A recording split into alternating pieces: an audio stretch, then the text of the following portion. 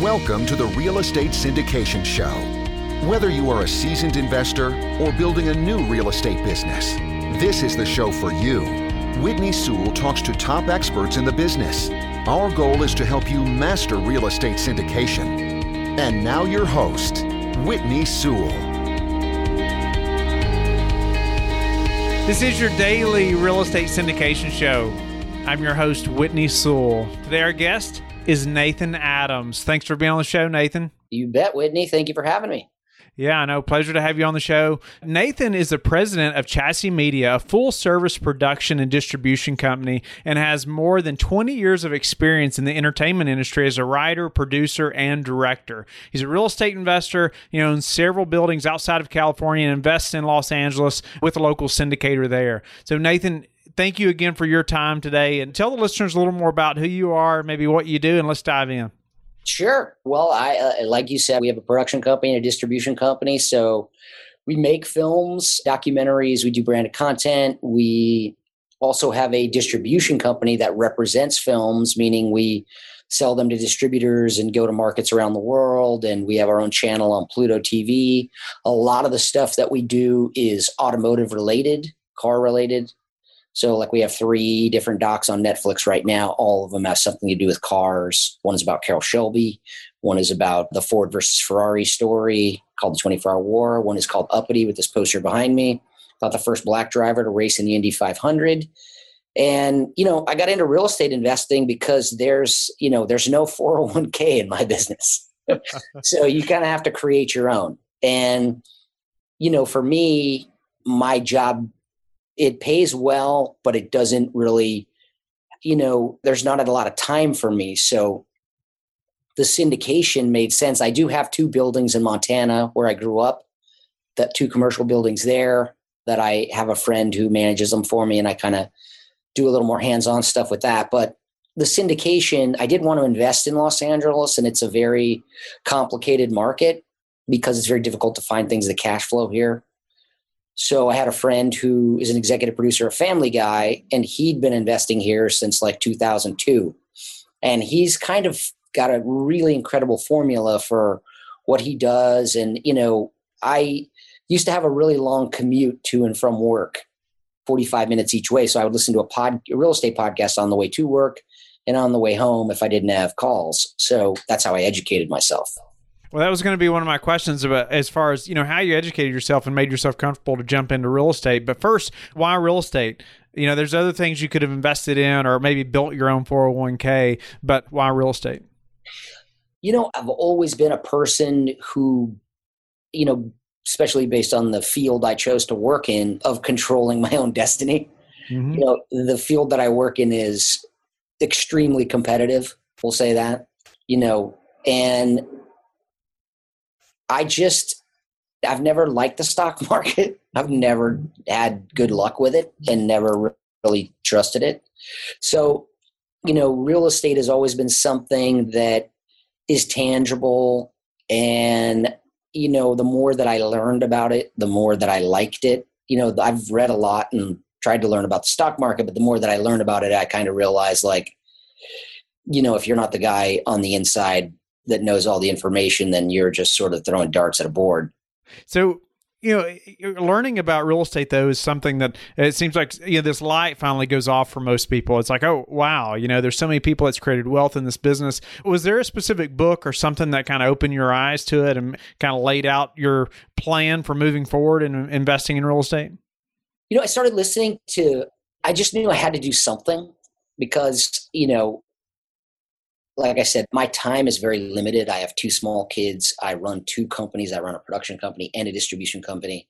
And I also produce and direct a lot of the films we make. So I don't have a ton of time. So, I realized that I needed to find something, and I wanted to find something I was passionate about. And I always liked real estate. So I started listening to this podcast, Bigger Pockets. And then I got into realizing that, I need to just focus on commercial real estate and multifamily. And that's really all that I'm interested in. Not interested in single family homes or land or any of that, just wanted to learn about multifamily. So I turned my focused toward podcasts and conversations and things that I could listen to and learn about that. Okay. And then, so syndication and, multifamily, that's what we're focused on and on the show as well. And so, moving into that direction as an investor, how did you pick an operator that you knew you wanted to partner with? Mark, we invested in 25 units in Koreatown in Los Angeles. And, I knew Mark's track record, and the way that he picks properties made a lot of sense to me. He does a lot of research about areas and, growth areas and areas that are big on urban development here. Because Los Angeles is one of those places where, one block you can have a $4 million house, and 2 blocks away, it's almost gangland. It's very interesting in that way, especially going through, Hollywood, and when you start to move east, you get to areas that are extremely wealthy, like Hancock Park, and then in 2 blocks you're in East LA, and it's kind of dangerous, so, and then you're in Koreatown and it's not, and it's very sort of street by street here. So if you're real good at doing your research and looking at the square foot price of properties and what you're buying. So I just believed in what Mark had done, and, our syndication is going very well. I'm very happy with everything that's happened so far. And I really like Mark as a person. I think you also invest in the person, you invest in what that person, has done and has continued to do. And, I liked that Mark had been through the 2008 crash and knew all about that, and, and didn't lose money. He said he had bought some buildings like right before it crashed with the guys who worked on Family Guy with him. And he was like, I don't want to go back to work and have to lose these guys money, but he didn't. That investor and operator relationship like you have with this operator, how did you all build that relationship? I just wondered if you kind of paint us a little picture, because I know people that are listening that are trying to become a great operator, or the passive investors as well, they're thinking, okay, how do I express that to an investor to show that I'm that person that they need to invest with, just like this operator did with you? Yeah. I mean, the good thing about me was, I analyzed a ton of properties. I was good with the math. I knew, I know all that stuff, and I do it myself. So I wasn't just a person who was going to put money in who really didn't know that much about real estate. And, for me, I was comfortable because Mark had had so much success here. So, he had a very proven track record investing in Los Angeles, which, like I said, is not easy. I know a lot of people who've tried, and, if you don't do it right, because there's so much rent control here and difficulty with permits, and it's just a kind of difficult place to invest. Like, personally, I don't really want to invest here. I find it much easier in Montana where I invest. But, you don't have appreciation like you have here. It's extraordinary here how, and the laws of buying people out of their units and how that works, and the math that goes into factoring whether it's worth paying them the money to buy them out, because it's significant. Wow. And also, I think when you look for an operator, you have to find someone you're comfortable with. The thing I like too is Mark is in my business. Mark, he has a full-time job like I do, but he is also a syndicator. And, the other thing that I looked for is Mark puts a tremendous amount of his own money in the deal. So Mark has a lot of skin in the game. Yeah. So there's not, Mark's not just chasing me down to get my money and invest it. He's putting his own money, much more than I did, in the deal, So to me, that tells me that he 100% believes in this deal. For sure. It shows a great alignment of interests, no doubt. And so, Nathan, just going through the real estate business, getting into the real estate, finding an operator, investing in a syndication, what's been the hardest part of this syndication process or journey for you? As a passive investor, it's fantastic because I really don't have to do a lot. I talked to Mark. The other reason I did it is I wanted to learn more about it. I wanted to learn the process and, the loan approval and what you have to go through. And, just to get some more education. That was part of why I invested. And it's been great for me to learn, but it's also, there's also a lot of work and busy work that I know Mark has to do that is great that I'm not doing it. Like, I'm refinancing one of my own properties right now, and we just had our syndication refinanced also, and I got a chunk of my money back, from the refi. And, that was great. I was like, wow, it was because it was 12 months after I invested, and we'd already refied, and it was significantly, we were fortunate, and, multiple people moved out rather than being bought out. And, we just had a lot of fortunate things happen with the properties. But, I know all the headaches I'm going through refinancing my own property and burring it. And, it's the same thing like these buildings, there's remodeling going on, and there's a lot of work going on, and, talking to contractors and dealing with stuff. And, that's time consuming. And frankly, as an investor, like, I'm happy that I'm giving my money to someone that I trust, that I know I'm going to get a good return on it. And I don't have to, there's a part of me that, depending on how this goes, later I could become a person who did a lot more passive investing in good syndicators, just because I don't have that much time. And, once I do the math on my own investments where, if I'm making, let's say 24% on the burrs that I'm doing, and I'm making 18% on, just being a passive investor in a syndication, then, that's 6%. The amount of time that I put in to get that, it's not worth it. Right. Nathan, I know you said you're operating two businesses right now, and is there a way that you've recently improved your business or your operations that we could also apply to ours?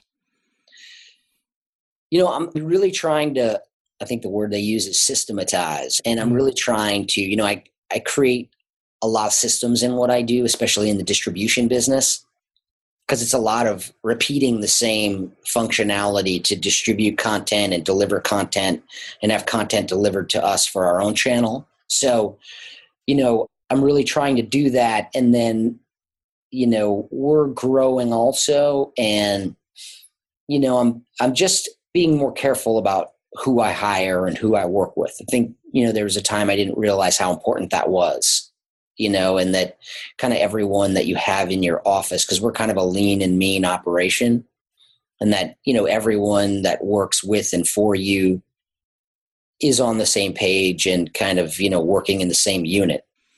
Is there a way that you've improved your hiring process? Maybe one thing that you've changed, recently that helps you to hire that person that's going to be a part of that unit?